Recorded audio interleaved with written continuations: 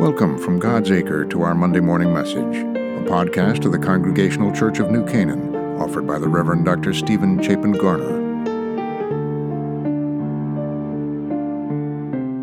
Toward the end of Jesus' Sermon on the Mount, he says, "Not everyone who says to me, 'Lord, Lord,' will enter the kingdom of heaven, but only the ones who do the will of my Father in heaven. On that day many will say to me, 'Lord, did we not prophesy in your name, and cast out demons in your name, and do many deeds of power in your name?' Then I will declare to them, 'I never knew you. Go away from me, you evildoers.'" So, proclaiming oneself a Christian, a follower of Jesus, does not mean apparently that's who one truly is. Right belief does not ensure eternal acceptance. We can speak the correct words, we can even perform impressive and heroic acts of faith, but unless we discover and do the will of God, we will miss the mark. That's the instruction that we receive from Jesus in this portion of the scripture, and it seems honestly harsh and confusing. How can we say the right words? How can we believe the right thing, even do powerful works of faith, and not be accepted or acceptable to Jesus?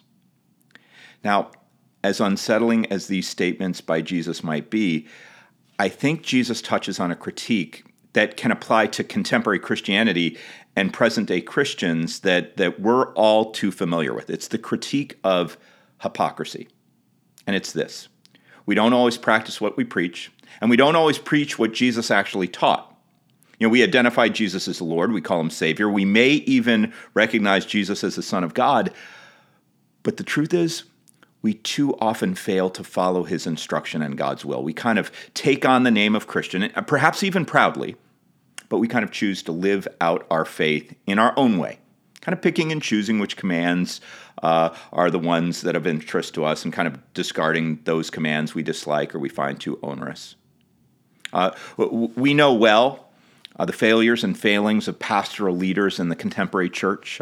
The Church of Jesus Christ too often makes the news today because of philandering megachurch pastors or pedophile priests or faith-healing evangelists who deceive the masses for financial gain. And there's a lot of Christians and a lot of Christian living that diverge from the hard and holy work that Jesus calls us to. Now, while high-profile scandal captures headlines, you and I know we don't need to look much farther than our own lives to understand the basis for Jesus' caution. Our daily living speaks louder than many of our professions of faith. And when we talk better than we act, our faith can appear hypocritical.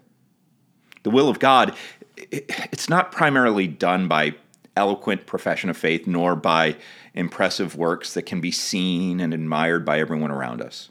Now, our faith and devotion to Jesus is best witnessed in daily actions that align with God's desires for us.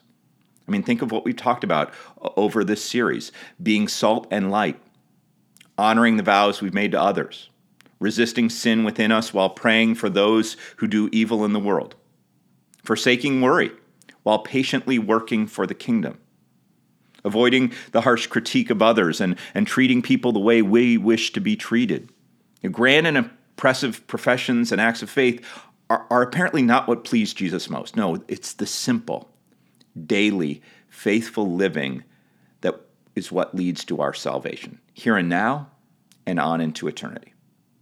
So the question I want you to wrestle with is simply this: do you talk better than you act? Do you talk better than you act? And if so, why? And then I want you to think back on some of these lessons we've been going through. Just think back over the previous suggestions for faith practices to engage in and select one practice that you really struggled to adhere to. And this week, try to practice it again. Let's pray. Lord, we really do understand the truth of what you say. And we know we can speak the right words, we can even do the right things, and yet the truth is our hearts can remain quite far from you. We so rarely defer our will for yours.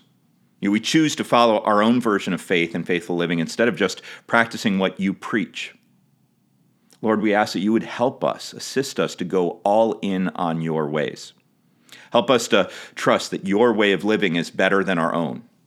Encourage us to practice what you preach until we can fully appreciate the blessing of following your will for us. In your name we pray. Amen.